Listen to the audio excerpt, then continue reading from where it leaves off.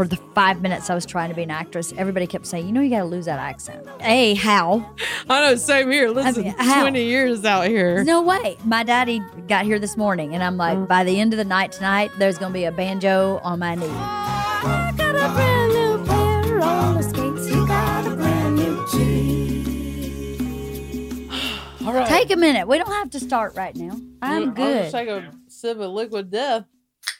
Take a minute. My mom's so hard. I'm friends with those gals. They're awesome. They were here yesterday. Really? They were so great. Yeah. I liked them a lot. I used to do groundling stuff with Jen. Did you really? I didn't know you did groundlings. That's how I learned.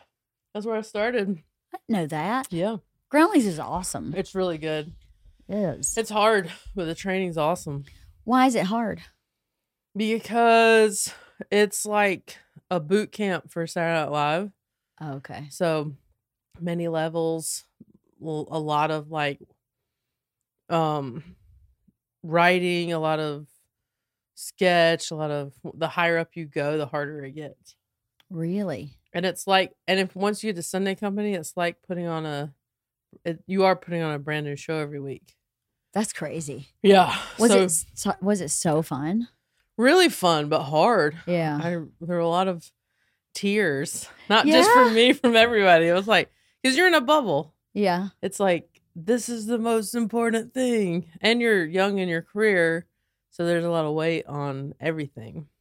And you probably, I don't know if you did, but I bet a lot of people have to like work a day job. Yeah. I was broke. So you would have to spend a lot of money because you pay to be in the program. And then you have to costume every sketch. Wigs are wildly expensive. Yeah. Wigs are expensive, aren't they? Yeah. So I would like do, I think I did like you can get jobs where like it'll pay for your dues or whatever. And my job was to buy the snacks for the green room. It was? I said, I know snacks. So I got to your house and started eating snacks. I know snacks too. I'd be like, I'd take that job. Yeah. I'd be the same Because way. I was like, I know what I want to eat in the green room. So then when you came, did you come here first to LA? Yeah, 20 years ago. 20 years ago? Mm-hmm. I know I don't look old enough. You don't, actually. A. And B, most people don't understand overnight successes take 20 years, right? I know. People are, where'd you come from? This is like, if they see like my Netflix special, they're like, what a cool break. I'm like, it's amazing. But I have been doing this for a while. Not exactly a break, is it? Bert had the same thing. People would be like, where did you come from? And he was doing stand-up before I knew him. Yeah. And I've known him 23 years. Well, there's also so much entertainment now. There's so many outlets. It's not like everyone's crowded around the TV at 7 p.m. for the, whatever. Dukes of Hazzard. Yeah. Where, there's like 40 million people watching one show back in the day. It's just so different now. It's completely different. Yeah. I know Bert was reading Johnny Carson's biography. Someone just published.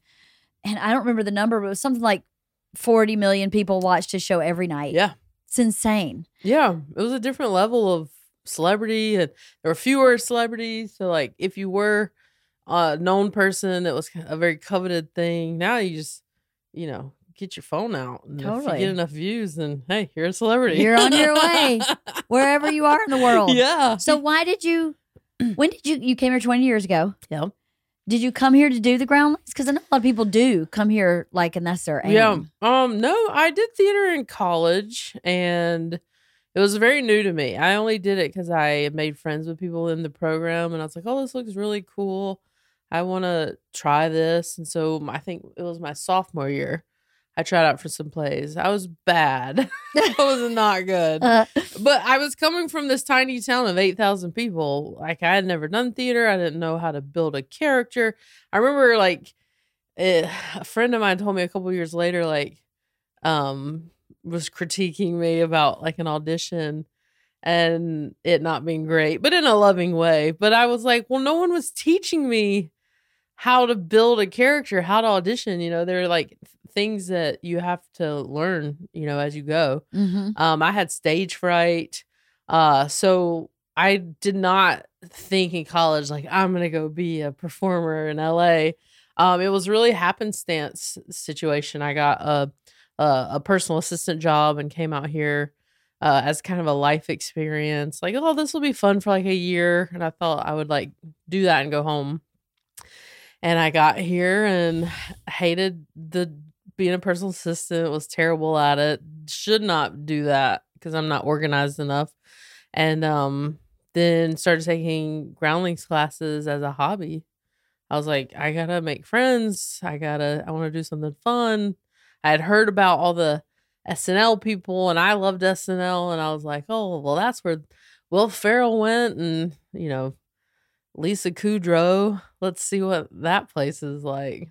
That's so cool. Yeah, and then it just quickly became a passion. I was like, oh, I really love comedy. Stand-up wasn't even in my realm of thinking yet. It's amazing when you grow up in a small town, because my hometown is like 1,800 people, that you don't realize certain things are an actual job. Oh, yeah. Right? I would have never guessed in a million years you could make money telling jokes. Right? Or being on TV just did not seem anywhere near a possibility. It's crazy, isn't it? I know when I think back of when I was graduating high school of what I could do for a living. Yeah. Almost everything I've done for a living wasn't something I understood or knew about in any way, shape, or form. I think it's good for people to hear that. Yeah. There's so many different ways to find your path in life. You just followed, I guess you just followed your interest.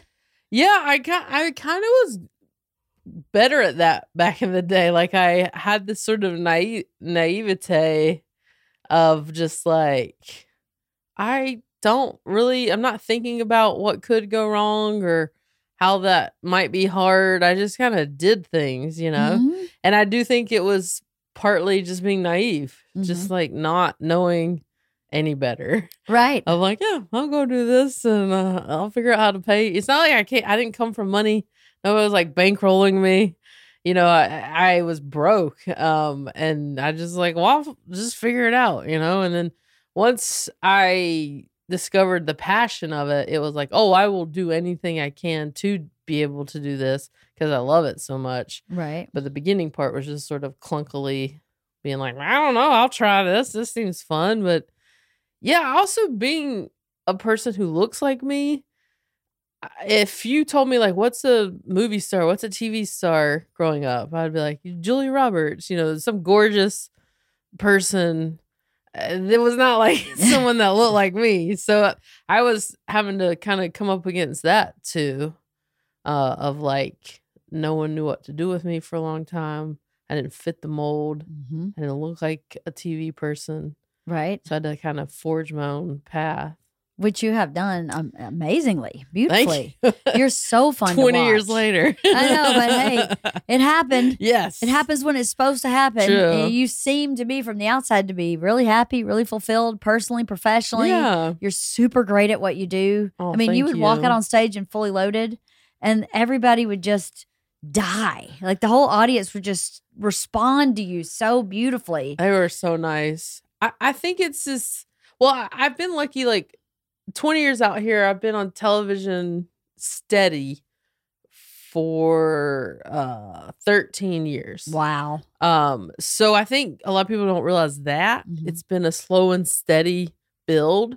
So as I've gone, I've brought different audiences with me, starting early on as a writer and panelist with Chelsea, then, sitcoms, and then these other projects, and then movies, and then stand-up specials. It's been a slow and steady rise, but there has been 13 years of, thank God, knock on wood, steady television and movie work. Right. And so I think now when people see me, they know me from something. Not everyone knows me, but so it's really cool to like go like doing Bert's Fully Loaded tour.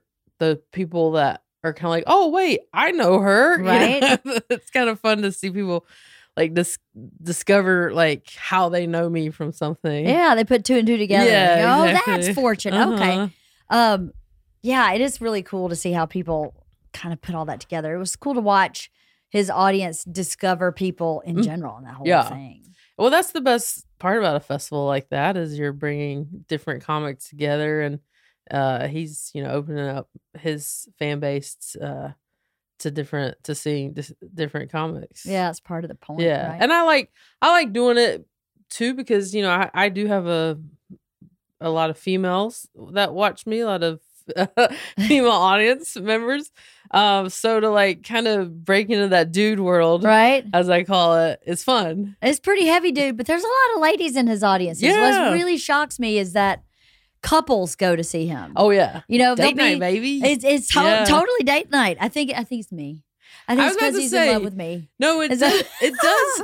The difference in Bert's comedy with versus some of the other guys is that he's married, he has a family, so you are relatable to anyone that's in a family or in a marriage. Right. Yeah, that's true. So now, growing up the way you grew up, I know a little bit about how you grew up, not a lot, but I'm from the South. Yep. I'm from a small town, so I'm assuming some stuff about the culture of the town or the place you lived. How did anything from growing up that way affect you when you came out here, positively or negatively? Were there tools you learned from just how you grew up? Yeah, that you maybe got you ahead or got you to stick to it or figure stuff out? I think there's different aspects to it, good and bad. Being from a small town, I was lucky that it was a town where people were kind. It wasn't like one of those southern towns you hear about where everyone's like hateful and narrow-minded. I mean, certainly that exists everywhere. It doesn't matter the South or whatnot. I grew up around a lot of lovely people. It's a small town outside of Charlotte, and there's a lot of people that know each other and look out for each other, and it's everyone's waving to each other, and there's manners, and like my grandmother really instilled manners, like open doors for people, shake hands, look people in the eye, like kind of that old school, like that common courtesy. Courtesy stuff. So when I got to LA, I was like opening doors for people and looking people in the eye and saying thank you, and people almost didn't know what to do with that. It's too direct sometimes. They were just like, I felt kind of old-fashioned to them in that way, which where I was from, it was just a very common thing. You'd talk to strangers. It was like of an openness that big cities don't have. And so when I got into the business, I think people were just like, oh, she's different. But like to me, it was like, that's not different where I'm from. That's just like, you try to be nice to people and chat with people. So I think that made me stand out to folks because they just weren't used to it here. I would say the negative part is being from a small town. You're in a small town. You're not, the internet was not, a thing till I was like getting in college.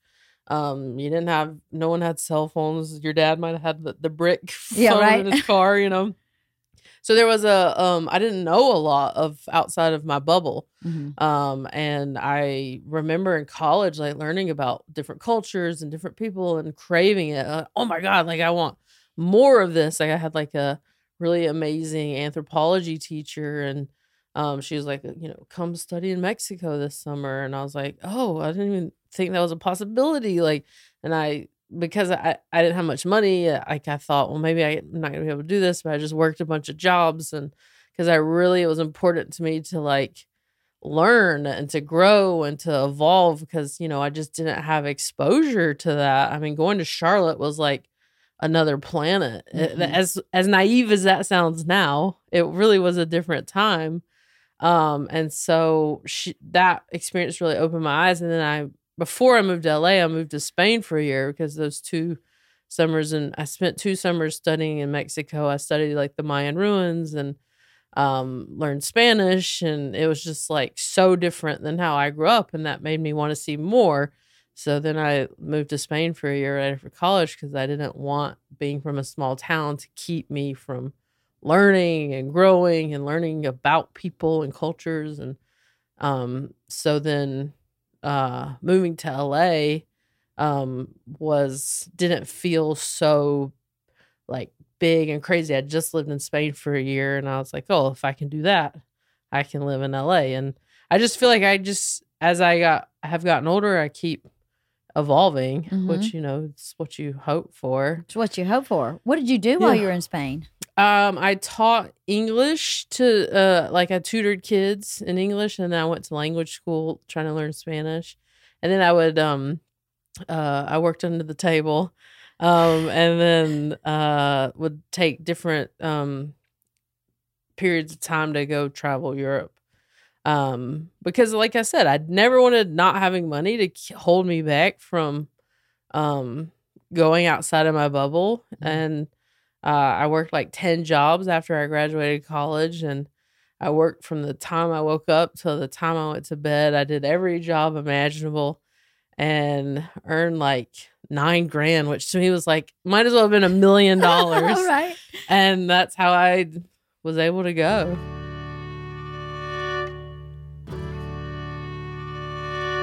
See, I think what you just described, that work ethic, is something that comes from a small town. Because I know growing up the way I did not know a plumber. Like if something happened in the plumbing in my house, someone in my family dealt with it. Oh, that's nice. My family was not that handy. Oh, no, my family. We were, my town was, even though 8,000 is pretty small. Yeah. 1,800 is tiny. That's really small, And the nearest bigger town was about 20 minutes away. And we were a little over an hour from Atlanta. Okay. So, like, if something happened, we handled it and had to figure it out. You know, if the well stopped working to pump water, right, everybody stopped what they were doing to figure out how to get the well pump to work. Right. What do you do? We bring in the neighbors, and you just work until it's fixed. Yeah, there's no sure. like, oh, you know what? I gotta sit down for lunch now. Right. No. You work till it's done. Yeah. And part of that's a gift, and part of it is exhausting, because then as an adult you just work till it's done, and work is never done. Right. But I know for me, when I moved out here, I had a similar experience in that I was really broke, and I worked at one time. I was managing an apartment building that had 39 units, waiting tables. Wow. While I was waiting tables, I was selling Avon to the waitresses. And I would, I was writing scripts, and I was catering on the weekends for like private chefs and private homes, and all at the same time. Yeah. So because you just got to make that money, you just got to do it, so that you can get that dream that's not paying you yet. Yeah, because I mean that was the thing, is like I knew that like I came out here and I was doing that job, but you know it didn't pay much money, and the rent was so expensive. Everything was so expensive. It like really blew my mind. And I knew that like I left Spain early, like a month early, because I ran out of money. And then I got a babysitting job for like a week. It gave me enough money to drive out here. And I could only get a $250 credit card at the time. They wouldn't approve me for anything more than that, because I had nothing. I had no credit, nothing. And I maxed that out. I literally had $20 to my name when I arrived to LA. Like I knew a friend here that I slept on her couch until we could eventually find an apartment together. And I just knew there was no backup plan. The backup plan would have been to move home and just start over and go to figure it out. But no one was going to be able to get me out of any jams. So there was this mentality of like, because I had worked hard to go to Mexico, to go to Spain, I knew how to like just sort of hustle, like you're saying. I was doing all kinds of jobs, painting people's houses, babysitting, dog walking, the people that call for surveys on the phone, like whatever it took. And that work ethic did come with me here, which I think has been the driving force of my whole career. Yeah, I think something about that roll your sleeves up, get whatever job done needs doing is so valuable, and raising kids in LA is kind of hard to teach.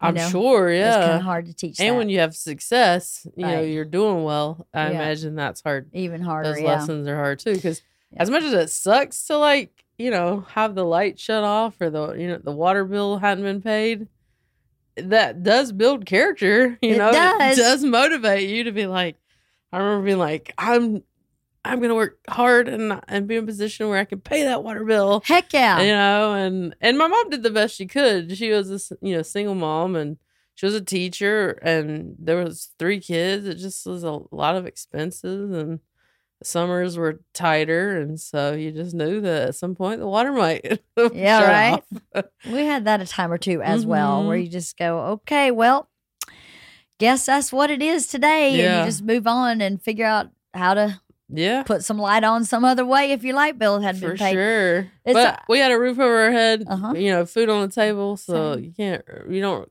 really complain, but you just take it as a motivation to like, what can I do for this next generation of me and my whatever my family looks like? Yeah, totally. To be different than that. Now, I have an Uncle Scotty. Okay. Love you, Uncle Scotty. Uncle Scotty. To this day, I moved out of Georgia in 1993. Okay. To this day, he says to me, Leanne, when you gonna move home back to Georgia? And I'm like, dude, I've been gone since 93. Right. I'm not moving home. Yeah. Do people still do that to you when you go home? Or do you ever go home much? I go home, yeah, for sure. I'm just talking to my mom about going to go visit soon. I go home a couple times a year.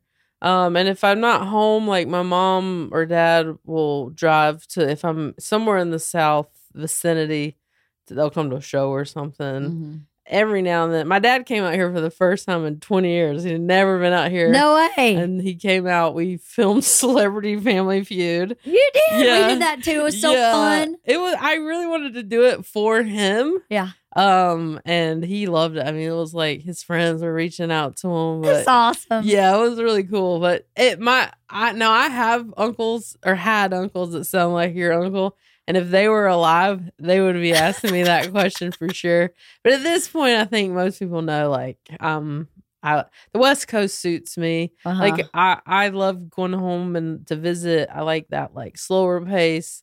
But I'm a West Coast gal now. I like the pace here. It's like still not as crazy as like New York, but it's not as slow as the South. I love the weather. Me too. I ain't going nowhere. West Coast girl too, all the way. When all these comics moved to Austin, I was like, bye bye. Yeah, right. We're not going because I don't want to live in Austin. No offense to Austin. Yeah, I love where I live. Me too. I love my friends. My kids grew up here. Yeah, I'm made done. a good life for yourself out here. We did okay. Yeah.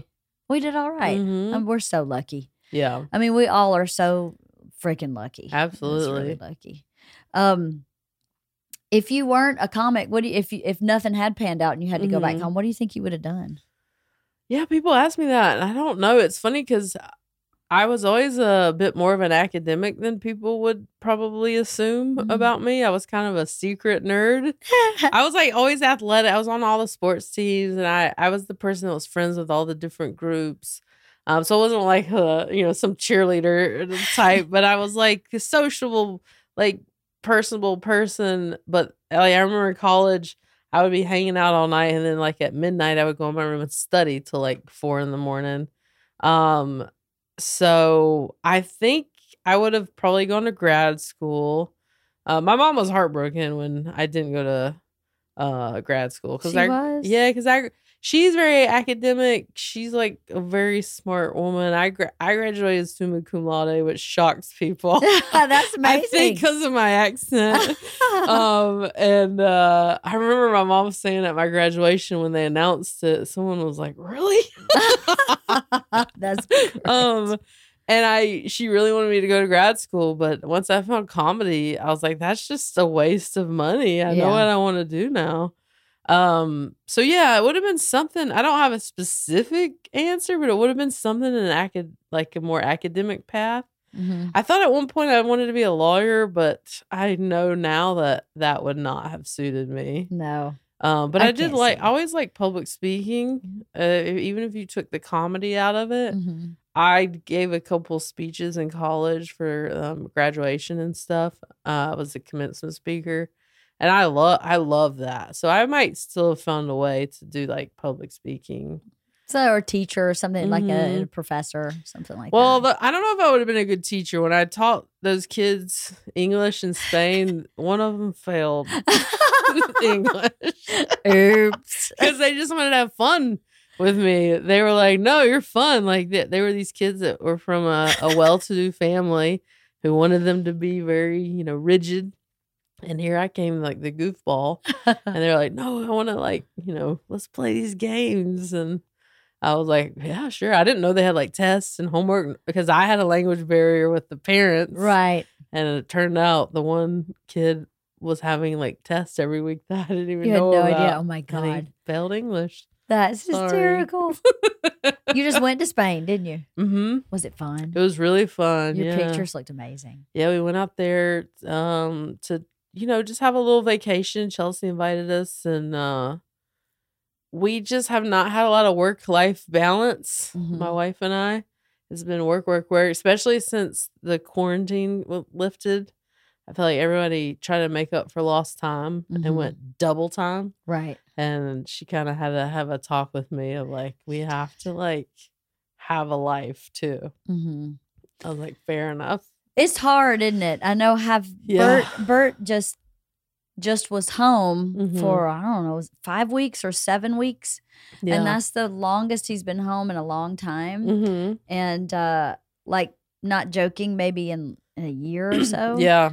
And we have that talk a lot too. I think he and I have the same philosophy, which is, it kind of sucks sometimes, which is make hay while the sun shines. Right. Like everything's firing on all pistons right now. Why in the world would we go, and let's just go ahead and go to the Cayman Islands? I know. But you have to, at a certain point, say, no. Yeah. That stopping down allows all this creativity and all this other stuff to happen in your life. Right. And it is important to make sure your relationship is your relationship and not, Yeah. Especially Bert and I work so much together. I don't know. Does Jax work for you? Yeah, I thought so. Excuse me.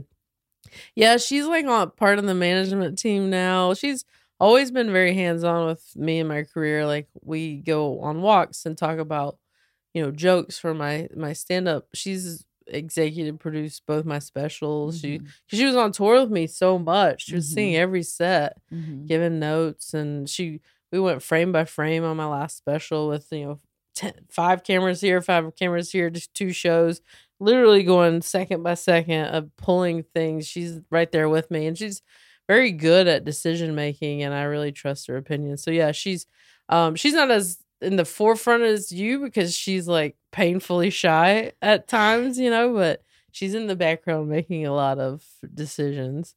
And so yeah, a lot of our life revolves around my career. And I never want her to feel like that she's sacrificed any part of herself for me. I want her to feel good and well-rounded and that this is happy stuff. So I try to check in about what do you need, because a lot of people are checking in with me. Right. So I don't want to neglect her in that way. And also, success at the end of the day is like, I've seen people get success and come home to nothing.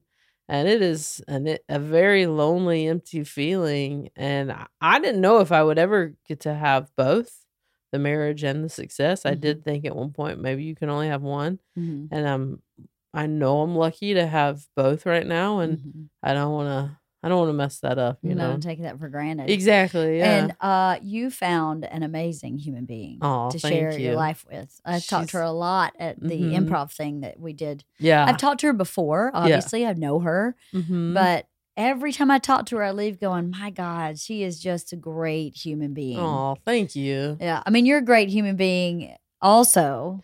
Yeah, she's really special. She is. And it takes people a minute to get to know her because she's shy. So shy. Like, and I always say it to people, like, if you just like, give it a minute, she'll come around, or ask her questions. Sometimes my family's like, we don't know her well. I'm like, ask her questions. Yeah, right? It's not ask her hard. anything. She's not an open book, but she's open. Yeah. Yeah. When I talk with her, because I ask everybody so many questions. Yeah. She'll talk to me about anything. Yeah. Well, she feels very comfortable around you. I can always tell when she's comfortable, who she's comfortable with, because she does start to open up more. But I've been lucky that, like, obviously we have a different dynamic because she's my partner. So she's very open with me, and I always know when people see what I see, they're, it's game over. They're gonna love her. Oh yeah, she's amazing. Yeah, she's so awesome. I'm very lucky, and she's super supportive and has helped my career and helped ground me. She's helped me learn boundaries. That was never a strong suit of mine, and just we're different we're similar in a lot of ways and different in a lot of ways, and I think the differences have benefited me in my growth. Right. Marriage is an interesting thing, I think. Mm-hmm. I think people think when they see something like maybe you and Jax, but definitely me and Bert, sometimes people feel like or assume that I gave up everything. I was a writer. I was more successful than Bert when we met. When you said that about writing scripts, I didn't know that about you. I didn't know that you wrote. Yeah, I wrote screenplays. I wrote comedy and romantic comedy screplays. I wrote 8 total.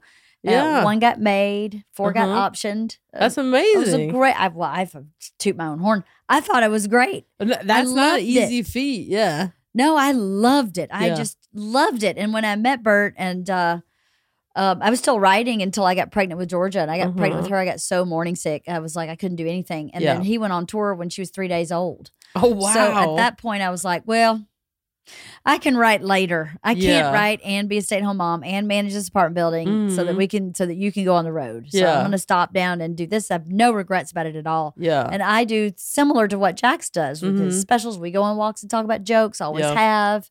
I was the cameraman for all his promos back in the beginning, all that stuff. But I think what's interesting to me is what happened for me is I had a career and I had a path, right? Yeah. And once my kid and my husband came into the picture, I wanted my path to be this. Right. That's what I wanted. Yeah. I wanted to be mom who got to see and be involved in everything my kids did. And I think sometimes if you look at some really happy marriages, it is their team. You're a team. Yeah, you're a team. And sometimes you're playing, it may look like the guy's sport. Right. But really, it's a sport you play together. I had examples of that in my childhood. Like my dad's best friend was a doctor and his wife ran the office. Okay, so one would think, oh, well, it's all about him. Right. But she was so fulfilled. She's an anchor in her too, work. Yeah. She loved what she did. And then my best friend Becky in middle school, her dad was a construction guy and mom was just like the rock that held everything together. And I thought that was amazing because at the end of the day, to me, the most important thing is your relationships with your kids and your partner. And the career will ebb and flow, will be hot and cold. But if that's good, then life is good. Absolutely. Yeah, I mean, it is the grounding thing that you need because this business is like so fickle, and you talk about Bert and me and people not being too scared to take time off. There's that scarcity thing that you have, but you have to have the balance. You have to have I'm sure when Bert comes home, there's such a sense of like groundedness, and it feels good And yeah, I had never been in a team before Jax. I had dated and stuff, but never been in a serious relationship. This was very new to me. I think I get sensitive about people being like, oh, this is Fortune's wife. Like, yes, she's my wife, but she is her own person. And, there were plenty of sacrifices she did have to make. She moved here for me from Chicago. She was a teacher. And a really amazing teacher. I'm like, here's the thing about Jax is she could go do 20 jobs right now and be like the best at whatever that job is. She's just choosing not to right now because this crazy career is kind of all consuming. And so she's choosing to help me. But it doesn't mean she's not capable of doing 1,000 other things. Like she was one of the best elementary school teachers. I witnessed it myself.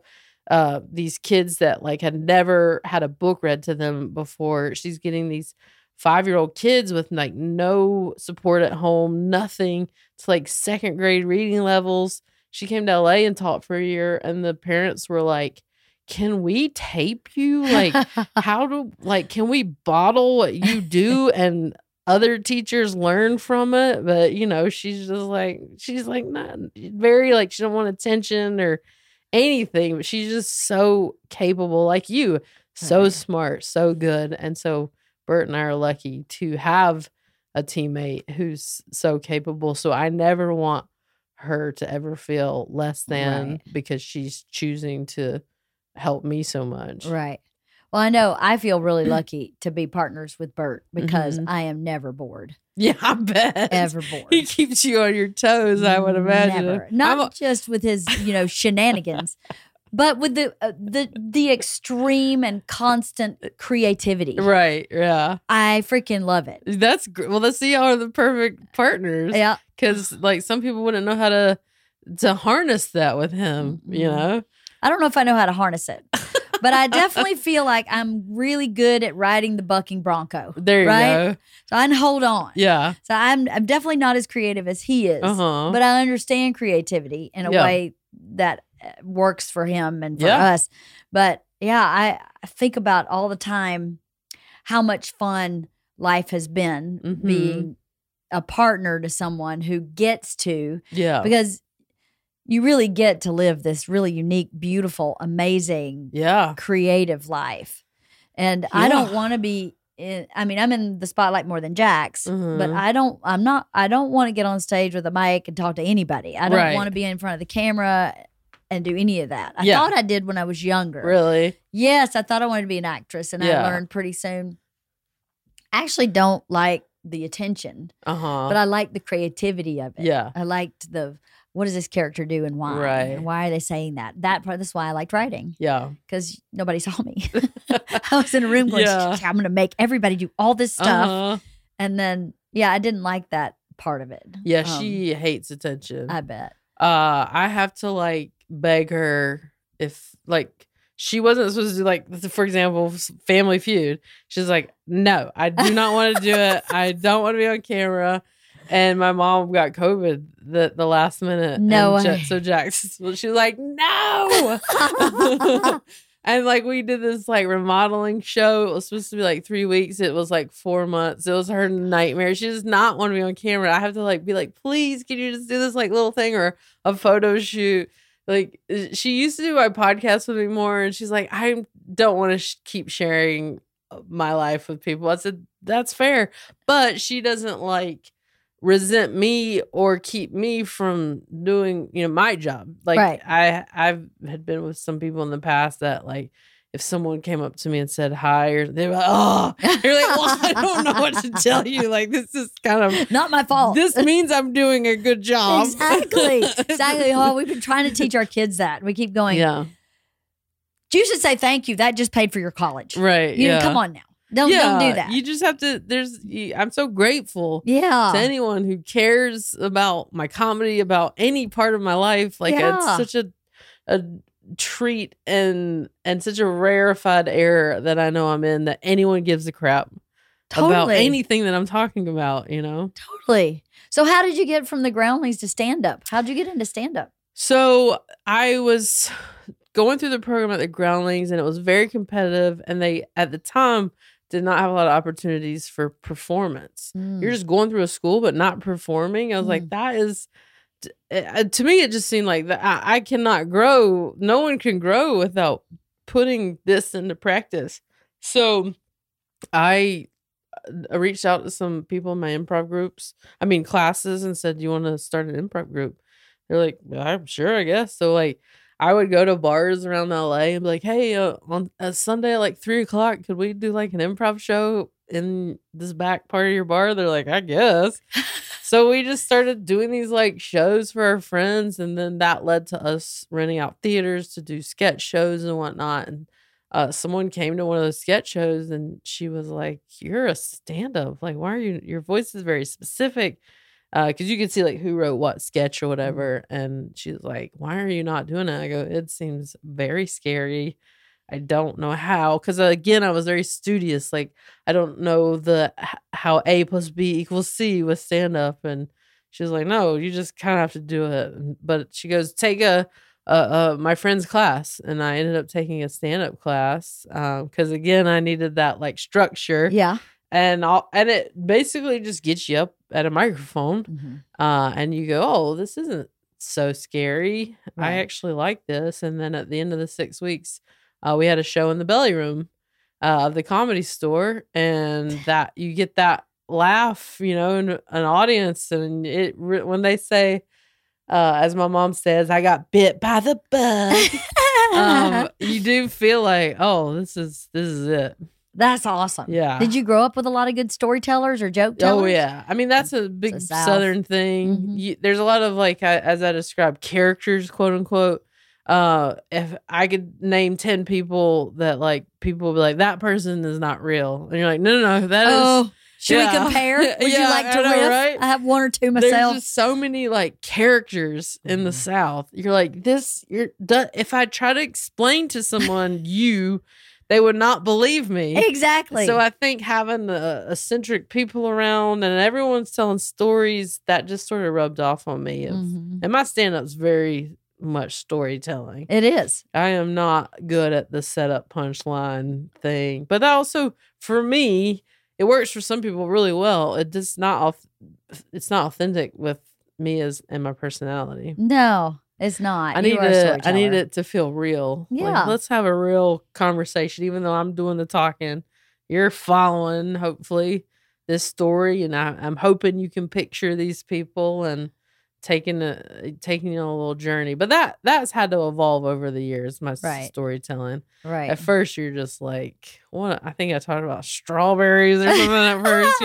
You don't really have a lot of meat on the bone in the beginning, and that's something that has to evolve as you evolve. Yeah. So yeah, I from there started the guy that taught the class had a regular Sunday show at the Belly Room. And he said, I'll give you 10 minutes if you want to run the music for the show, and 10 minutes every Sunday for an entire year is a brand new stand-up is like unheard of. Yeah. So I got to build all this material really quickly. That's awesome. And it really helped me get on this path of like, oh, this is what I want to do. That's what you want to do. Well, you're really good at it. Well, thank you. It's really fun to watch. I did teeter those two worlds of stand-up and sketch comedy for a while, not really knowing what was my path. I tested twice for SNL. They flew me out there. I thought that was the dream, and I didn't even do stand-up for my audition. That's how much I kept those worlds separate. Wow. And didn't end up getting it. And then I thought, okay, well, sketch is going to kind of go, I'm going to put it over here. Then when I did Chelsea's show, I got to do both. It was a lot of stand-up, and then they would always have me dress in characters and do these crazy sketches. And so then I got to kind of live in both worlds. But yeah, as I've gone through my career, stand-up's really taken a front seat. Yeah. I think stand-up is something that no one can take away from you, and you don't need anybody else to do it. Yeah. It's one of those things. I think Patrice O'Neill said that to Bert before I knew Bert. He got a TV show. Yeah. And he was with Patrice when he got the show. And Patrice said, whatever you do, don't stop doing stand-up because nobody can take it away from you. And Bert heard it and went, okay. And never, ever, even when he's on Travel Channel and all that stuff, always did stand-up. Yeah. It's such a you-only gig. It's really smart. Well, yeah, and you're telling people exactly who you are, too. Like, without this middleman being, no one knew what to do with me for so long. I was getting no's constantly. And I do think stand-up allowed me during that time of people, back then when I started, it wasn't a positive thing to be different. Now everyone's like, what's unique about you? Like back then they're like, no, we don't like this. So stand-up allowed me to just say to people directly, here is who I am. Here is my story, in a way that acting and sketch and improv that didn't allow you that opportunity. Isn't that interesting? Yeah. It's really good because who you are is so awesome. I know when I was, for the 5 minutes I was trying to be an actress, everybody kept saying, you got to lose that accent. And I'm like, How?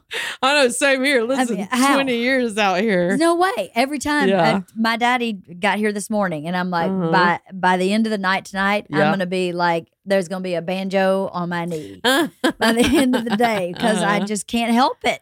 I know it. I mean, you've been out here longer than me, but like, I'm doing all this different acting stuff, and the accent is always there. I'm like, I will play that character, but it will have a slight Southern accent.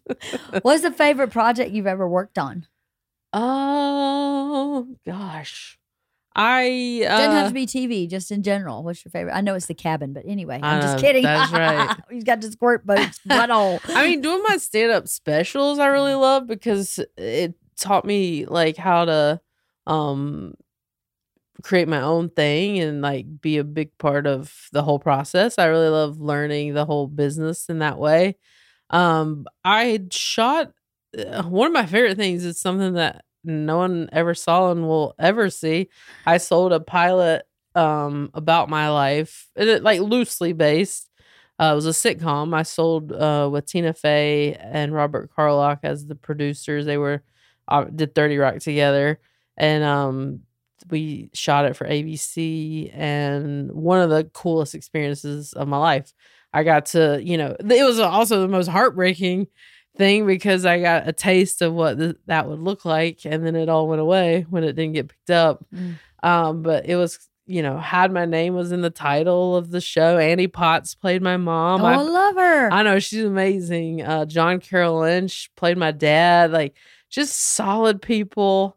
And I got to play, a version of myself, and it was just such a awesome experience, and it's surreal. I just remember thinking, like, this is wild, being from that small town. Like, I'm driving a golf cart with my name on the golf cart, because the show's called Family Fortune, and so yeah, that was a really cool thing. There's always different things. Like, I just shot.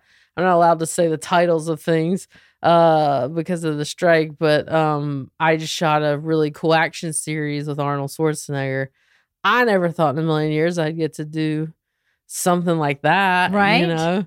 And so I'm always like being introduced to these things that I never thought I'd get to do, and I think that's the coolest part of this business. Right. Something that I've thought about you from the first time I met you is that you are just so comfortable as who you are. Interesting. In every way. And maybe if I'm misreading that and you don't feel like that's accurate, but and not everybody on the planet, no matter their job or what they do or who they are, feels like that. Yeah. I'm pretty comfortable in who I am. Yeah. Why do you think that is? Have you always been that way? Were you ever someone who were like, I don't know who I am, I feel lost? Or are you someone who were like, I don't know that I want to be who I am? Or because I only ask because you are so very much yourself. Yeah. And so you're just so awesome as yourself. Thank you. And I want people who listen who may be feeling lost in themselves to go, it's okay to be yourself. I want to know if you've always been that way. Yeah. And so, it was just interesting to hear, because I'm always curious how people perceive me, because I just, to me, I'm like, oh, just kind of, this is me, like I'm just sort of this, I don't know really how to be anything else. I mean, I play these characters and I can go into these different worlds, but it's never occurred to me to be anybody else but myself. Maybe that's from laziness. I'm like, this is what you see is what you get. But I don't know. There's a couple of things that might lead to that. I am comfortable with who I am. Yeah. I mean, I am not living in a world. I know what I look like. I know what my shortcomings are. I know there's a lot of stuff to work on. I certainly look in the mirror and go, oh, I'm so fat. Like, I gotta, I pull it together. Like, I'm like everybody else in that regard. But at the end of the day, I do like myself, and I'm grateful for that, because I know that is so hard. And I see like the most gorgeous people that have so much going for them. They're so smart, hate themselves. And I'm like, I hate that for them, because, we can see so many great things in other people. and you want so bad for them to see that in themselves. So I think mine comes from, I had a really special grandmother who I was like so close to, like kind of soulmates in a weird way. Who I spent much of my childhood kind of like her shadow. And she just gave me this like unconditional love of like you're good. And you know, she made me feel like I'm good, you know, and she gave me a real solid foundation of like of just like being happy with who I was. And so that meant a lot. She passed away when I was 18. And that was a tough thing, but what she did for me in those early years really set me up in a really special way for my life. And my mom has plenty of shortcomings that she'll be the first to tell people about as well, but she has a genuine like of herself, even in spite of all of our shortcomings. So that probably helps me too. And she also had the foundation of my grandmother, who was an unconditional love person for her. So I think, you know, having someone in your corner that gives you that kind of love is really important, and they're not nitpicking at you. And my grandmother was never, there was, you know, like there's an extreme of it, of like where you're making someone delusional. Right. It was not like that. It's not like that. Yeah. It's not that you could do no wrong. Yeah. It's just that you knew at the core that she loved you exactly as you were. Exactly. Yeah.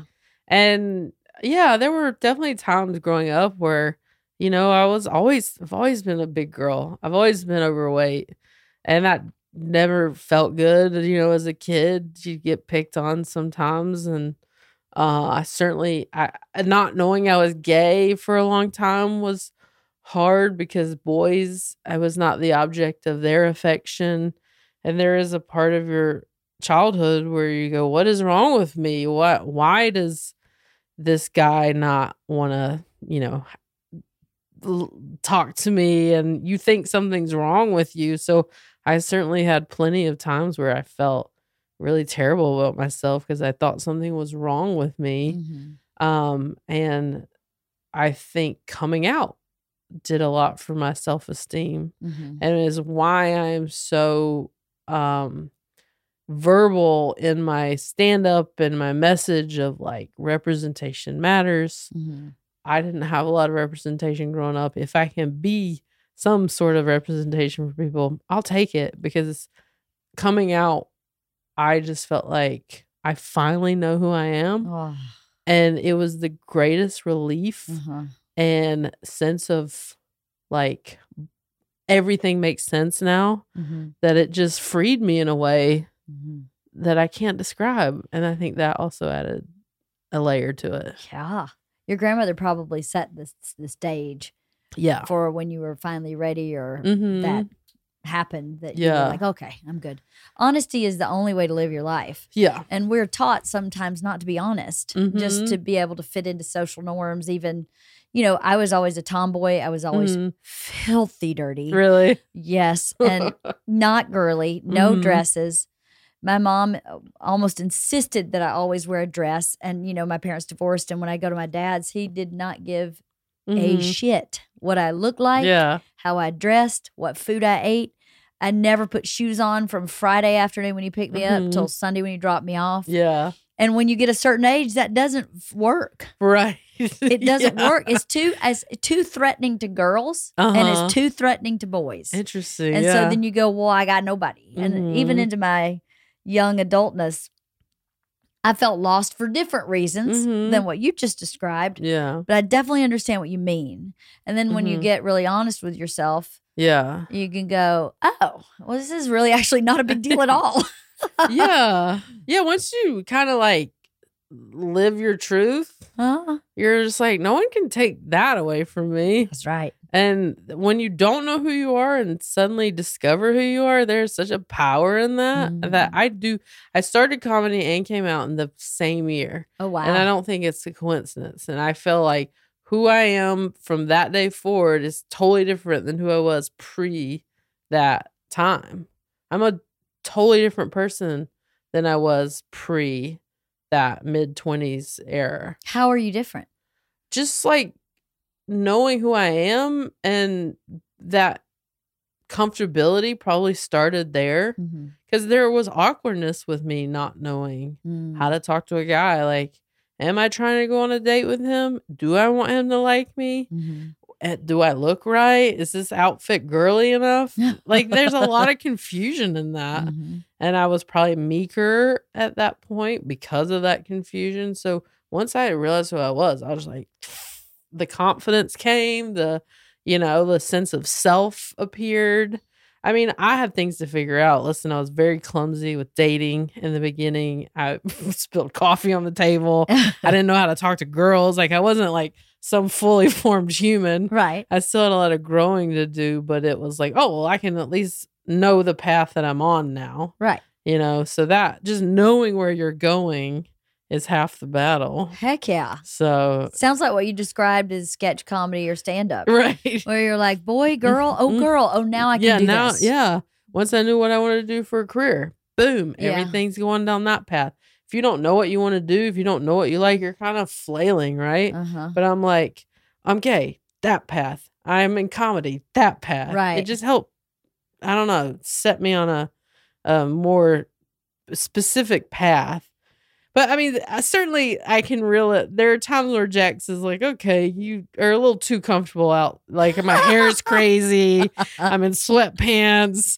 She's like, we got to pull it together a little bit. Like, I'm always like, I don't care. Like, people either like me or they don't. She's like, yeah, but like, we got to try. Care a little bit. Care a little bit. Just a little bit. So I got to find a happy medium with it. I think everything you described is what I would like my kids to know is your 20s. Yeah. 100%. Because even though I like men, I always have, I didn't know what kind of man I liked. Yeah. So my whole 20s was like, well, I'm going to date this guy. That's not it. Yeah. Everybody I dated before Bert was nothing like Bert. Really? At all, straight-laced, three-piece suit, type buttoned up. I was the loud one. I was the funny one. I was the I was the creative one because I was a writer. And I never dated anybody like Bert. And I spent that whole time going, what's wrong with me? Right. Why can't I figure out what's going on here? Why am I going from writing to acting to writing to all this stuff? But I think that's what you're supposed to be doing in your 20s, right? For sure. No one has it figured out. I mean, nobody. There's still things I don't have figured out where I'm trying to, I'm always like, I got to get my life together, and like other people can look on the outside looking in and being like, oh, you've got it so together, but you feel discombobulated at different times in your life. But the 20s are for sure the time where you should be like trying on different hats, experiencing different things. You're going to have different jobs, date different people. So like not having pressure on yourself to get it right. Yeah. So many people we're just trying. Yes. We're just trying to figure it out. We're just humaning it. Like humaning it up. Give yourself some like grace, right? Some grace. I know. I think the 20s, the question for the 20s is who am I? And the question for your 30s is what do I want? Yeah. Like what do I want is in your 20s too. 40s, I'm tired. I've had enough. I've had enough. Can we push pause? My hip hurts. All right. How did you come to have a podcast with Tom Papa? By the way, I freaking love him. He's great. Yeah, he's such a solid dude, right? Yeah, we're on year 4 now, which seems crazy to me. I never set out to be a radio host. I interned in college for a radio show, and I was like, never doing this again because they had to be up so early, and it was such an interesting job. But I think Netflix had reached out to him about doing it because he has a show Come to Papa that he's always done with SiriusXM that's like once a month. And I think they thought, he's like a good, steady person that knows comedy, loves comedy, is friends with a lot of comics. And, said, what do you think? And you should have a co-host. And my name came up and he called me. I didn't know him that well. We had met through some comedy friends, like here and there. So we were like two kind of strangers, just being like, are we gonna like talk to each other every day for 2 hours, 4 days a week? I guess. So we just sort of blindly went into it. But yeah, it's like such a part of my life now. I wake up every morning and do that show for 2 hours, and then my day starts. That's awesome. Yeah. You must be still enjoying it. Yeah. Yeah. I mean, sometimes I'm like, how much can we talk about snacks? You and I talk about snacks a lot, but I'm always shocked at the feedback, like how many people are listening. And because, when you're sitting in a room like this, there's a mic. You and I feel like we're just talking to each other. Yeah. There is a part of you that kind of forgets, oh, this is going out for everyone to sort of, be like a third party to this conversation.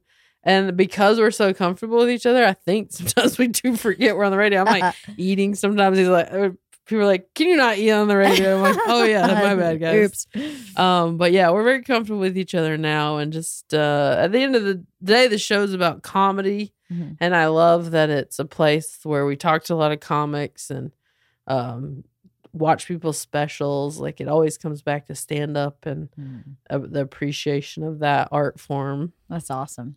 And how's your new podcast? Handsome, right? It's good, yeah. That was kind of like a out of nowhere kind of like thing. Tig called and was like, you want to do a new podcast? And at first I was like, oh my God, I can't add one more thing to the list.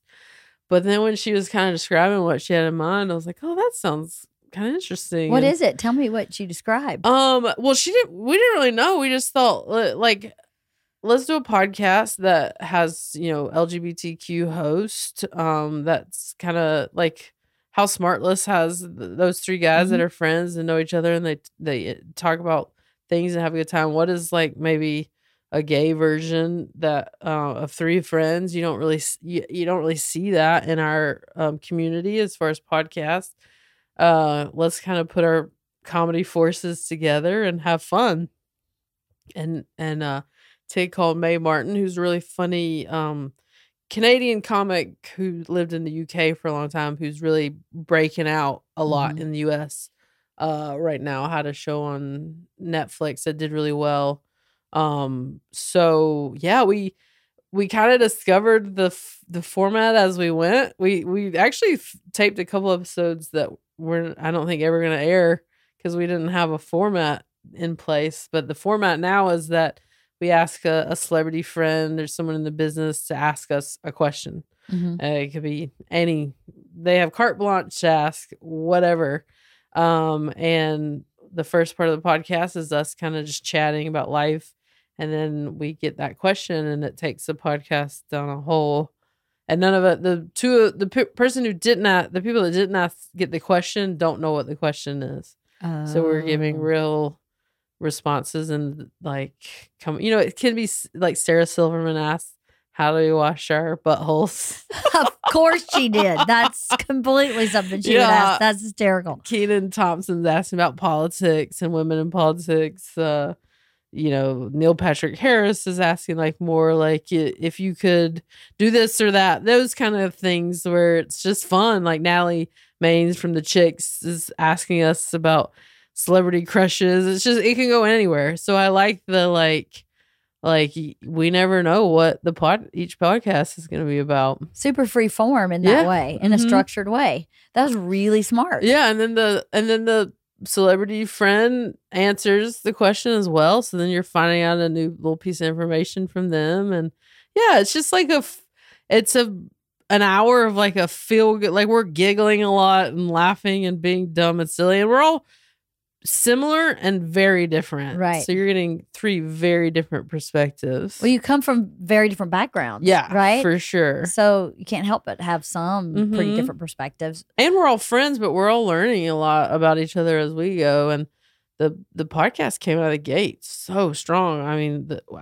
we've had the amount of downloads. I'm like, it's like blowing my mind. So it's cool that people are like, we're only like 4 episodes in, but it's been very well received. That's awesome. Thank you. So yeah, it's like a very unexpected cool new venture. That's great. Are you ever going to have Bert ask a question? Absolutely. Absolutely. We're backlogged right now. That's awesome. Because we got we got to ask a bunch of, that we have like all these questions that we're like, I guess we need to start, catching up. Getting through them. Uh-huh. That's awesome. I know Bert, and I don't know if he met May at JFL, but he definitely saw and talked to her. I don't know if because they got before. awards, I think. They did. Yeah. Yes, and he became mid-level obsessed with her what's my program? May's and them. With them. Yeah. Thank you. I'm so sorry. No, it's all good. Really obsessed with them. Yeah. There. May's intriguing.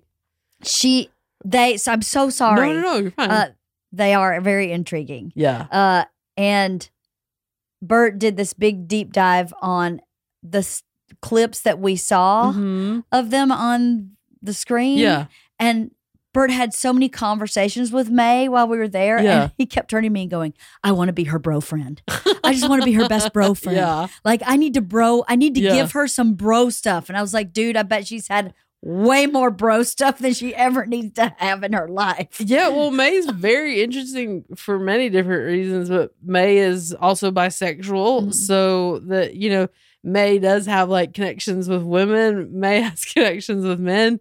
And May just connects with humans in a very like real way, a deep way. I love watching May interact with people because May kind of like their eyes kind of lock in on someone and that you can see them captivated by May. So it's fun to watch and I'm getting to know May a lot more through this because we met in Australia at the Melbourne Comedy Festival like 6 years ago. But May was living in the UK. What's wrong?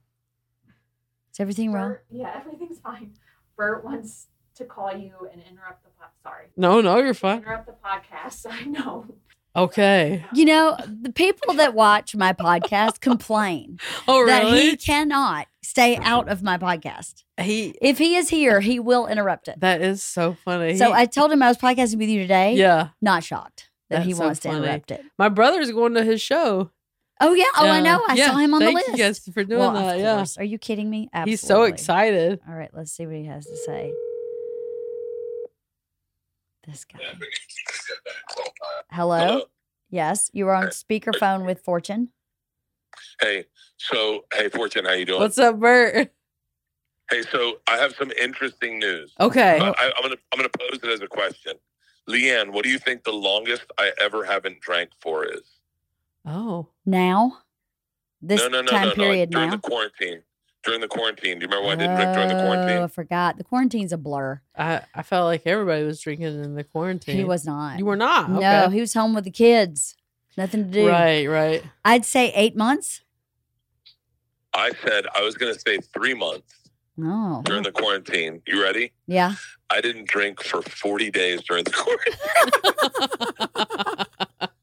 40 days. Impressive. At midnight tonight, I hit 41. Whoa. Oh, wow. So you beat it. So this is the new record. Officially the longest I ever haven't drank. Well, congratulations, babe. I saw your picture. picture. I'd share that with you. I saw your picture you just posted. You were looking leaner and you're very tan. No, very tan. Oh, Fortune, let's not talk about stuff we posted. I literally wanted to leave my wife and family to go to the south of France with you and Chelsea the other day. I mean, we were having a good time. I think they were in Spain. Yeah. Wherever the fuck they were. Send me to that Isle of you would like Amazonian women. Jesus Christ. And Bert, a lot of Speedos out there and a lot of going totally nude. Oh, there you go, babe. Hey, listen, I'm all about spray tans. I'll spray tan before I go and people will think I live there. Fortune, how do I utilize this as content? Day 41 tomorrow every day is a brand new day. I would say I challenge you to double or nothing. Double or nothing. Wow. Double or nothing, baby. You do look good, bud. You look amazing.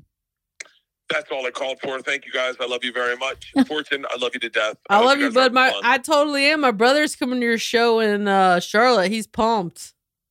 Oh, I cannot wait. Is he coming backstage? Yes. Oh, okay. All right. Yes, we got him backstage. Oh, that's sweet. Thank you. Of course.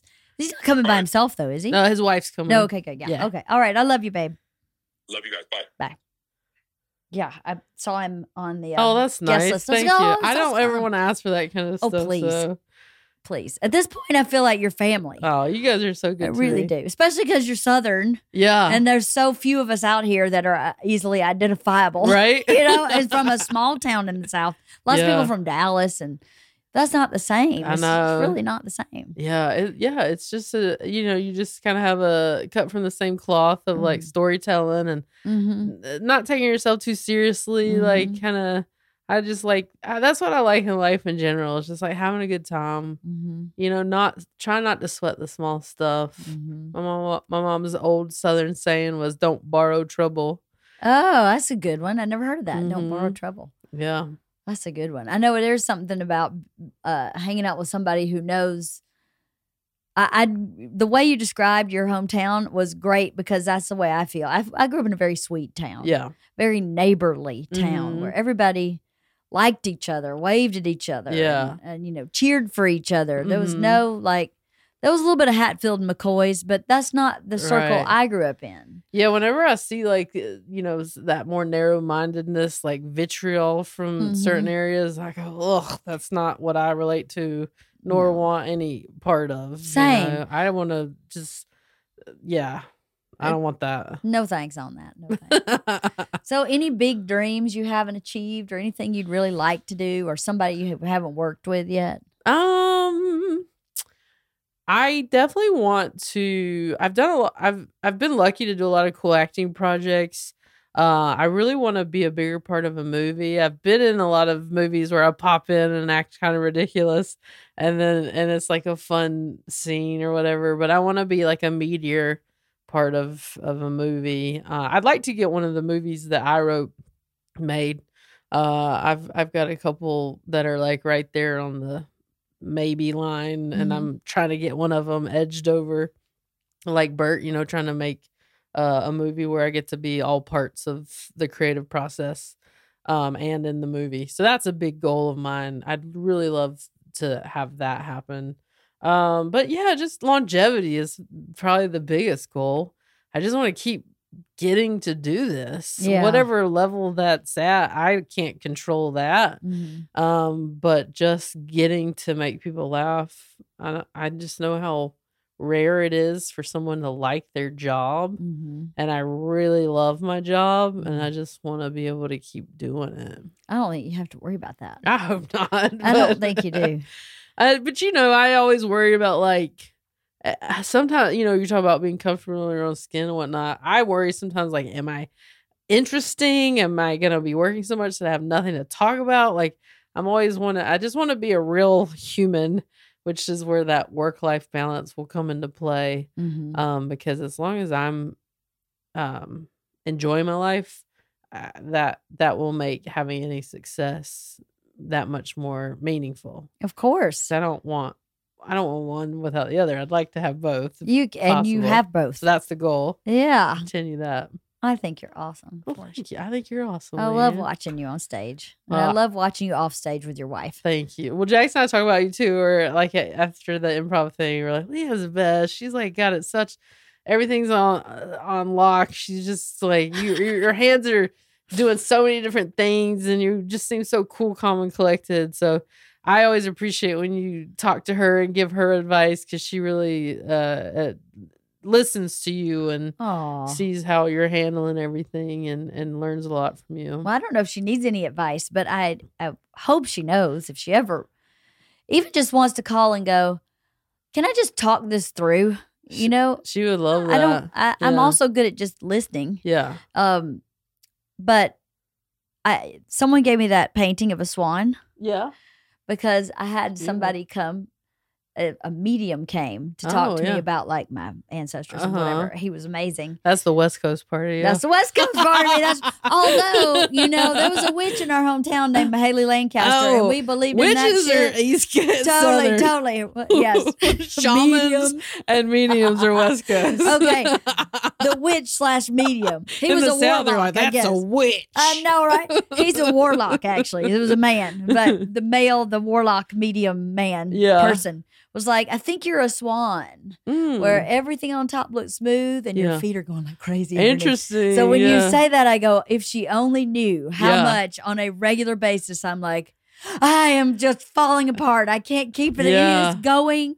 How am I supposed to get this done? I would never Who's know. doing laundry? I can't pick up my kid. I'm constantly like that. So, well, you got a lot on your plate. I'm glad I sell it. Yeah, you do. You do. I sell it like everything's calm and cool. Well, thank you for coming to talk to me. Of course. Thanks for having me. Thank you. Always a treat talking with you. Always. And see if your wife will come and talk to me. I will do my best. It's always pulling teeth getting her to be in any public forum. But no. What I like to to know, maybe if she'll hear this, me say it if she listens to it.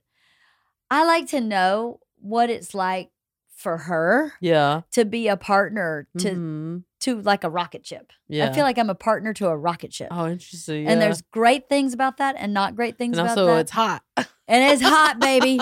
It is. And you going fast. You better put your ponytail in because it's going to get wind blown. Yeah. But I mean, I talked to Joey Diaz's wife and I talked to, Christina Paczynski, but I talked to her about not so much being married to Tom. Right. But I think people are curious what it's like to be married to somebody. And I don't need to know, like, she doesn't put her toothbrush up ever. That's not what I mean. I mean, like, what's she the will process complain for about her? my lack of cleaning. I can complain with her all day long about that. Y'all gonna have a field day with that. Did you ever go in Bert's tour bus while you were Fully Loaded? I never ended up going on the tour bus. My God, proceed with caution. Yeah. There's a rattlesnake somewhere in that shit. Jax couldn't handle that. Ooh, I can't either. That's why I don't go on the bus. Yeah.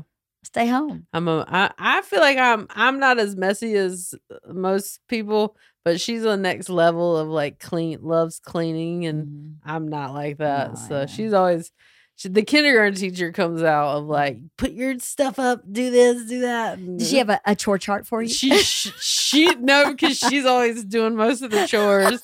She's like, this one over here is not helping me with anything. I'm like, I'm tired. I'm sorry, baby. Well, thank you, Fortune. I appreciate it. Of course. Thank you, Leah.